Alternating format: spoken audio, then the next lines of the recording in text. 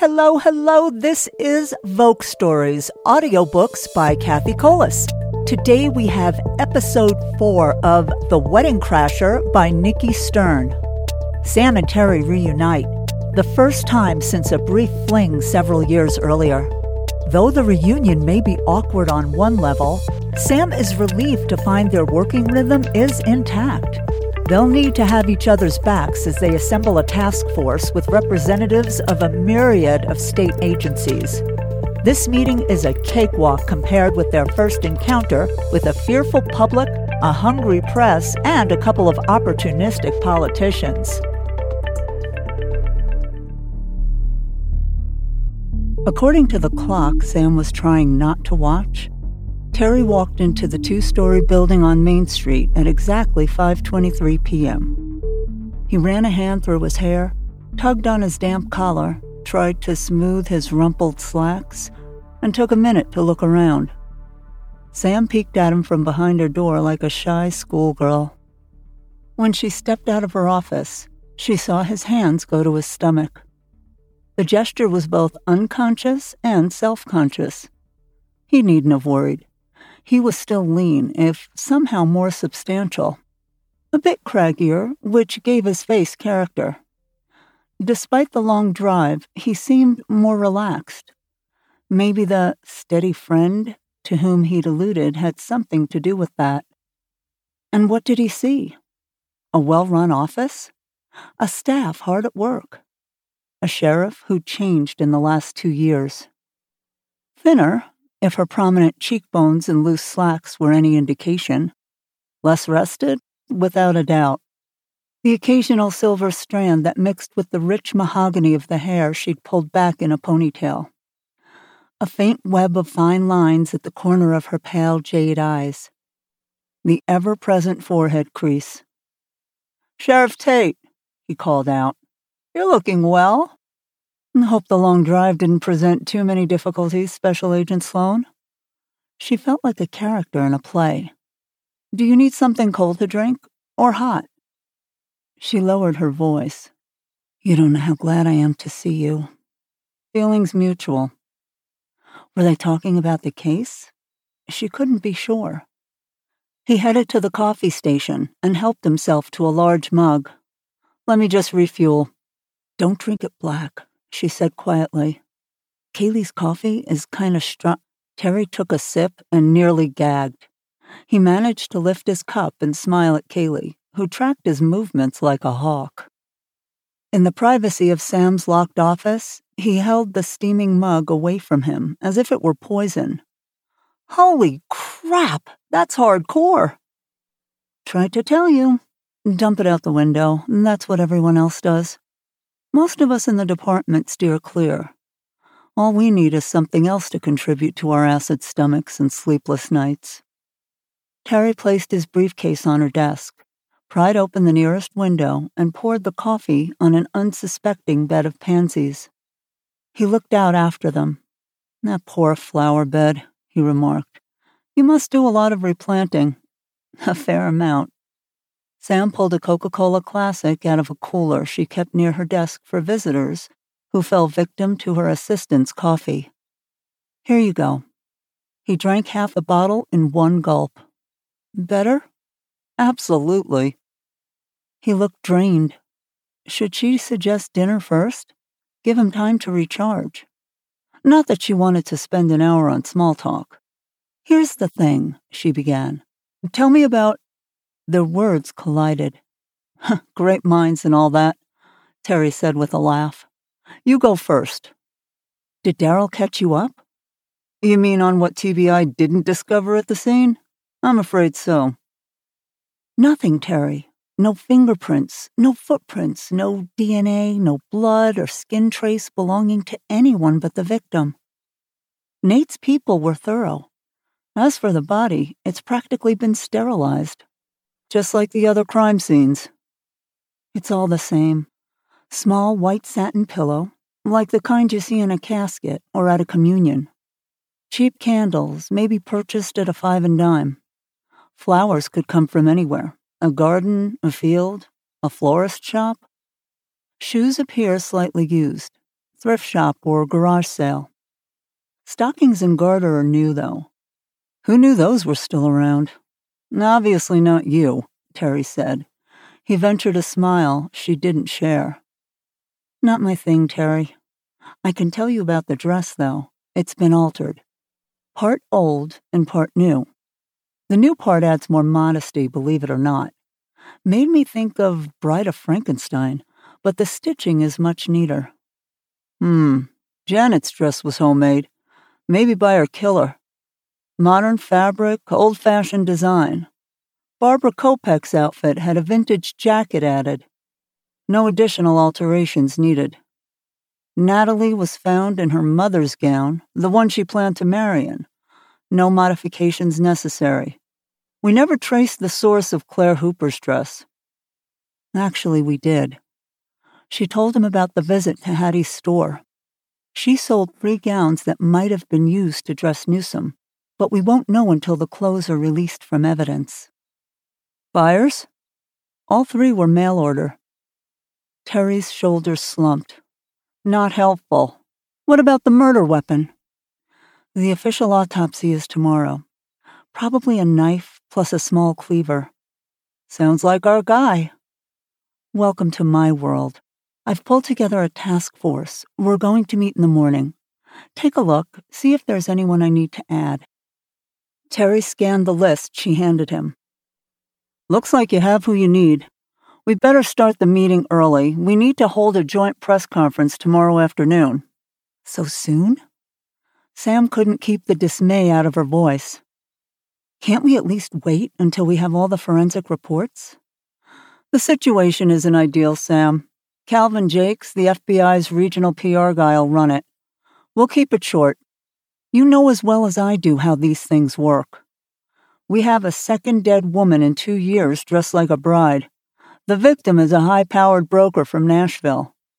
The serial killer who's been murdering brunettes across 3 states is still at large. Probably still here. When word gets out, Sam thought of the earlier visit with Hattie McCoy. I think it already has. They didn't know the half of it. Overnight, the online version of Pickett County Press quoted a reliable source within the sheriff's office as having credible knowledge the homicide was a victim of the wedding crasher, a notorious serial killer who last struck the area when Sheriff Tate was new on the scene. The report also confirmed the presence of Special Agent Terry Sloan, the FBI officer who'd been pursuing the killer for years. By the time Sam got in the next morning, a reporter from Nashville's main daily, The Tennessean, had already called the office and had also reached out to Madison Precinct Captain, according to Eddie Gould. Meanwhile, Kaylee discovered the hashtag Return of the Wedding Crasher, gaining ground on social media. It's hitting the news wires, she announced. We're going to be swamped. You'll need to handle all the case-related inquiries until we coordinate with the FBI's press machine. I already heard from Agent Sloan's man in Memphis this morning, Mr. Jakes. I guess you and Agent Sloan must have sent him a statement last night. The press conference is this afternoon. She smiled, energized. Don't worry, Sheriff. I know exactly how to handle callers. I'm good at stonewalling. Oh, and I've got coffee set up for your meeting. The task force assembled at 8:30. Abdi, Darrell Cutler, Nate Fillmore, Doc Holloway, and Eddie Gould represented their various employers. The state police sent Captain Gerald McHenry, a practiced investigator. The Tennessee District Attorney General's office assigned a lawyer named Karen Polk to observe. The woman, a petite blonde, sat with her head down, eyes glued to her cell phone. Even a state park ranger by the name of Watson showed up in full uniform, right down to the hat. Guy looks like Smokey Bear, Sam grumbled as they entered the conference room. She made introductions, then turned to Terry. The most obvious question will be whether this is the wedding crasher, he said. Everything seems to point in that direction. Same details, from the method of the murder to the victim type, to the way the killer dressed her. The location, a glade within a park, matched the other homicides as well.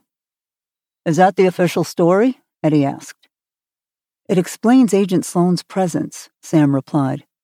It's not the only story, not yet. I want you and Detective Issen to look at the murder from a more conventional angle.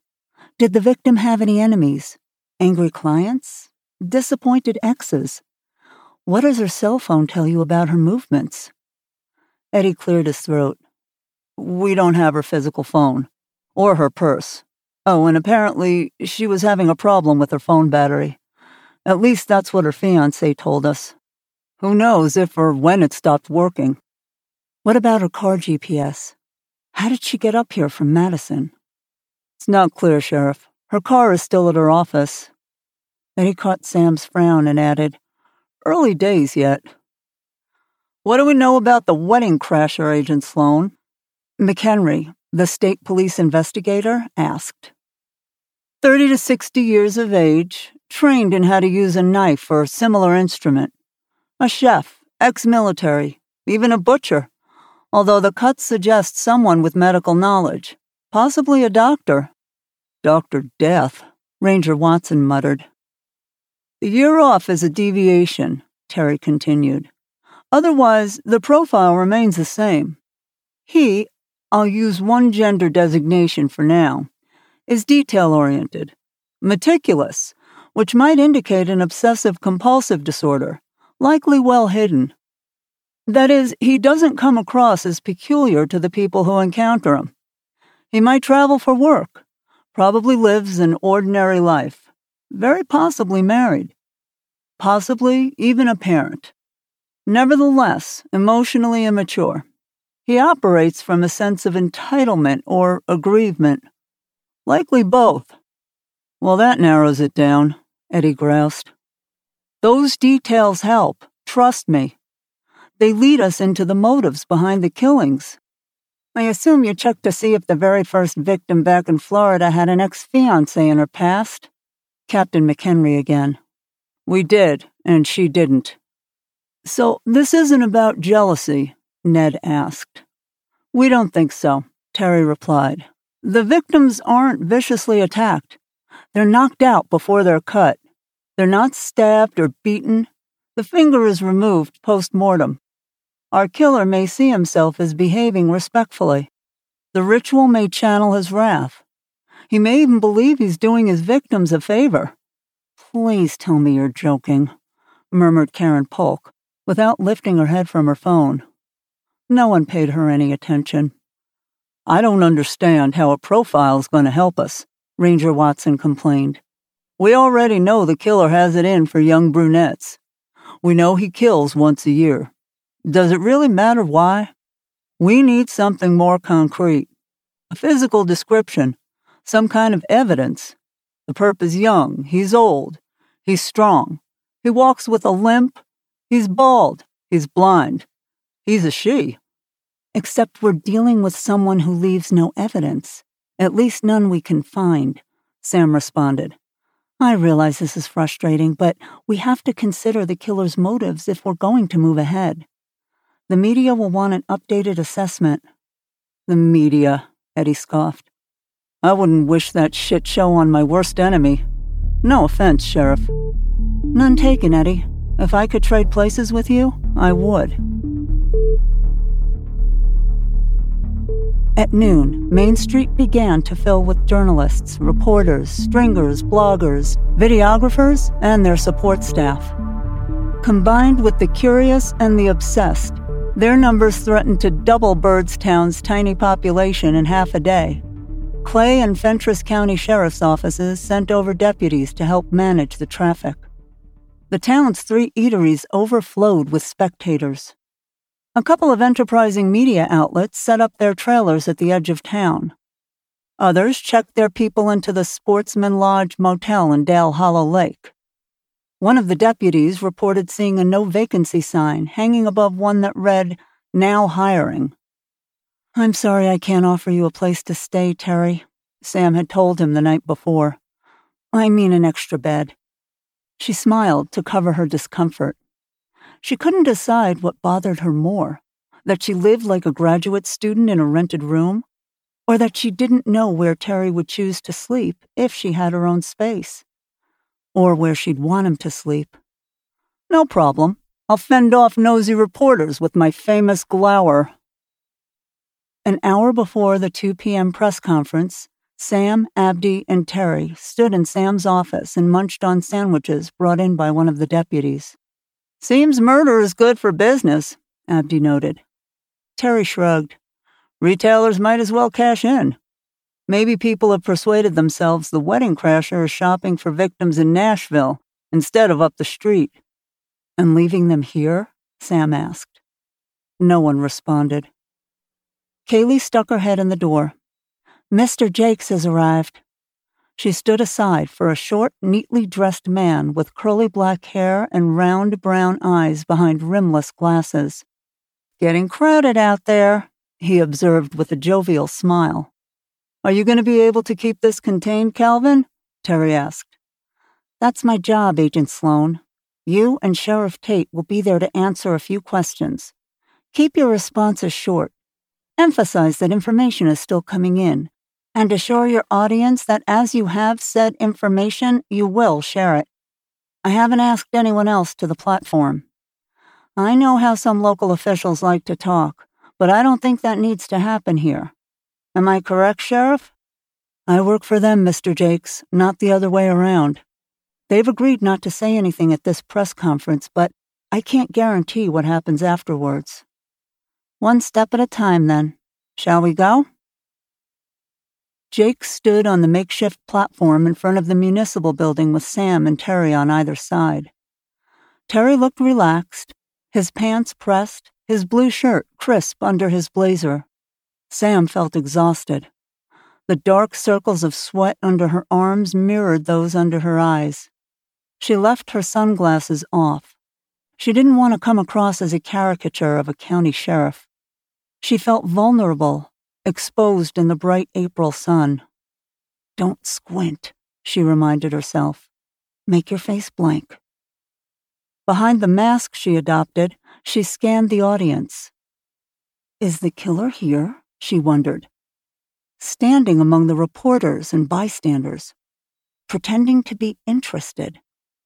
Secretly amused? Or thrilled?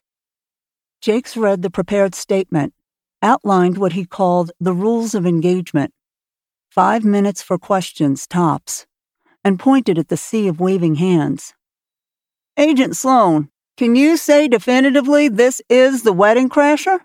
Sam recognized the reporter from the Tennessean. Terry stepped to the mic. "Not yet. The evidence indicates that it may be. That's why I'm here." "Do you know why he skipped a year?" an Associated Press correspondent asked. "We're working on theories about that." "Isn't 6 years a long time for a case to be open, Agent Sloan?" The question came from a cable news reporter. Sam couldn't see which outlet. "The case didn't move to the FBI until the third victim. Still, an open-ended case like this is troubling. The infrequency of the murders and the change in locations are inhibiting factors in catching this particular perpetrator. But we will catch whoever did this." Jakes moved in. "Thank you, Agent Sloan. Now, if there are no more—" "Sheriff Tate, how do you feel about having a serial killer back in your county?" Sarah Moss from Channel 5, directly to Sam. No way of deflecting. "I don't know that I have a serial killer in my county, Sarah," Sam answered carefully. "The victim was from Nashville, 2 hours away. The killer might be passing through. This may not be," she almost said, "a serial murder at all," but caught herself just in time. No point in muddying the waters. Anything we can solve overnight. But we will solve this case because what I do have is a dead woman in Pickett County. And I take that very seriously. She stepped back, relieved to be out of the spotlight. Her respite turned out to be short-lived. Over the next few days, she discovered the press had become enamored of Sheriff Sam Tate. Some seemed to romanticize her past, the unsuccessful attempt at a singing career, the praiseworthy tour in Afghanistan, the commendations she received as detective, the tragic loss of her fiancé. Others saw in her unexpected promotion to sheriff a story of female empowerment. At the same time, the current situation encouraged darker speculation. How did the wedding crasher happen to appear in Pickett County just after then-Detective Sam Tate arrived? Did the killer follow her? Had he settled in the area? Was he taunting her? Might she become the next victim? And by the way, how did she feel about once again pairing with the handsome FBI agent, who also happened to be single?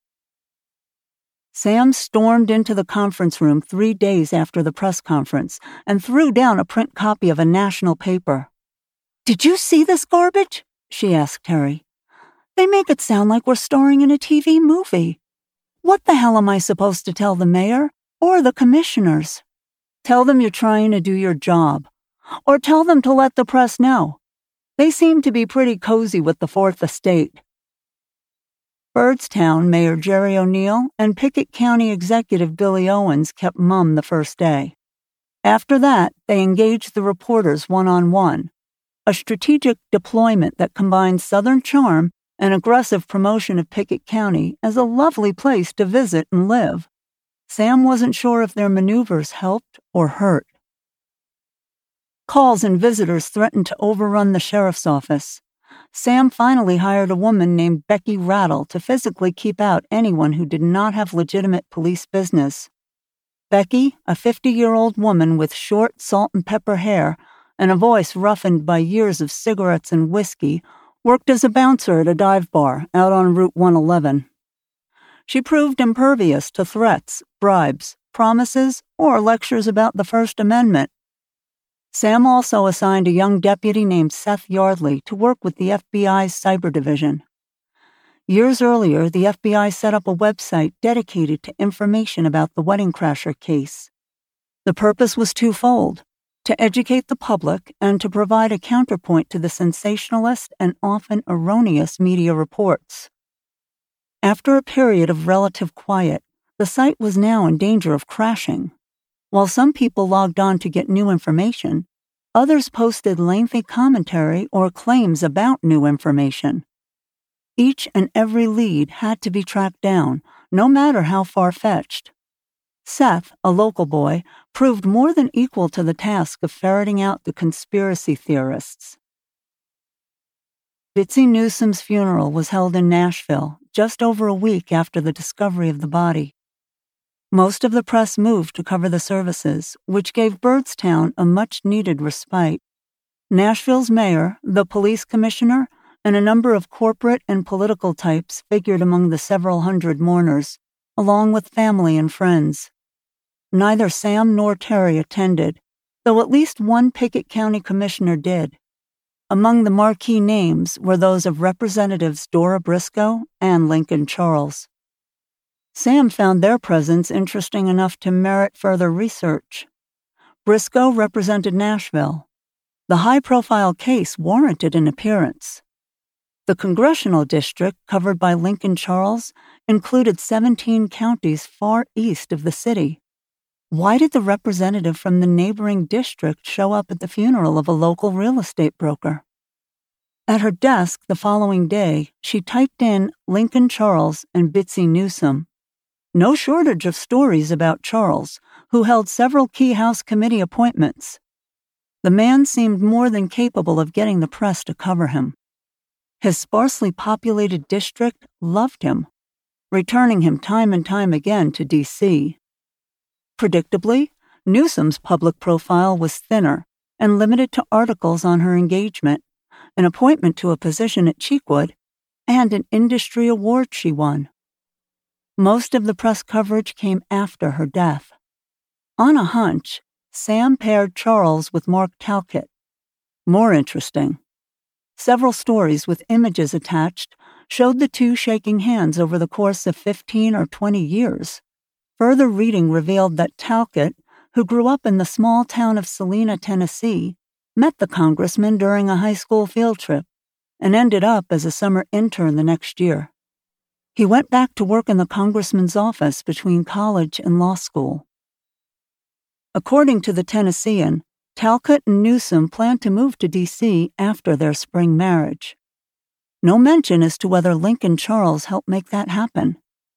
However, the congressman attended the couple's lavish engagement party and Newsom's funeral. Salina, whose population remained steady at just under 1,500 people, was a very small town. Claire Hooper was from Salina, Sam recalled, and a few years behind Talcott. She'd moved a little closer to Nashville, but her family remained in place. Talcott had attended college in-state and went east for law school. Then he came back and spent a few years with the Office of the District Attorney General, which prosecuted all crimes committed within a 7-county district. Just 2 years ago, he joined a private law firm in Nashville. 2 years, Sam said aloud, and the fog lifted. You've been listening to The Wedding Crasher by Nikki Stern. Next week, Sam zeroes in on a couple of suspects, including the fiancé of the victim, an ambitious lawyer with an eye on Washington, D.C. Meanwhile, excitement fades and Terry goes back to Tampa, leaving Sam to deal with local bureaucracy and a murder she still believes is more than it seems. Don't forget, on Wednesday, we have Episode 4 of Anne of Green Gables by Lucy Maud Montgomery. Marilla realizes Anne doesn't know how to pray, so she takes it upon herself to teach her about religion. Anne also discusses her former, quote, friends, unquote, both imaginary, Katie Maurice, her reflection that she used to pretend was another girl, and her echo, who she pretended was a friend named Violetta. What is Marilla to do? Thanks so much for listening. If you like my podcast, please leave me a review or subscribe. Thanks again. See you on Wednesday.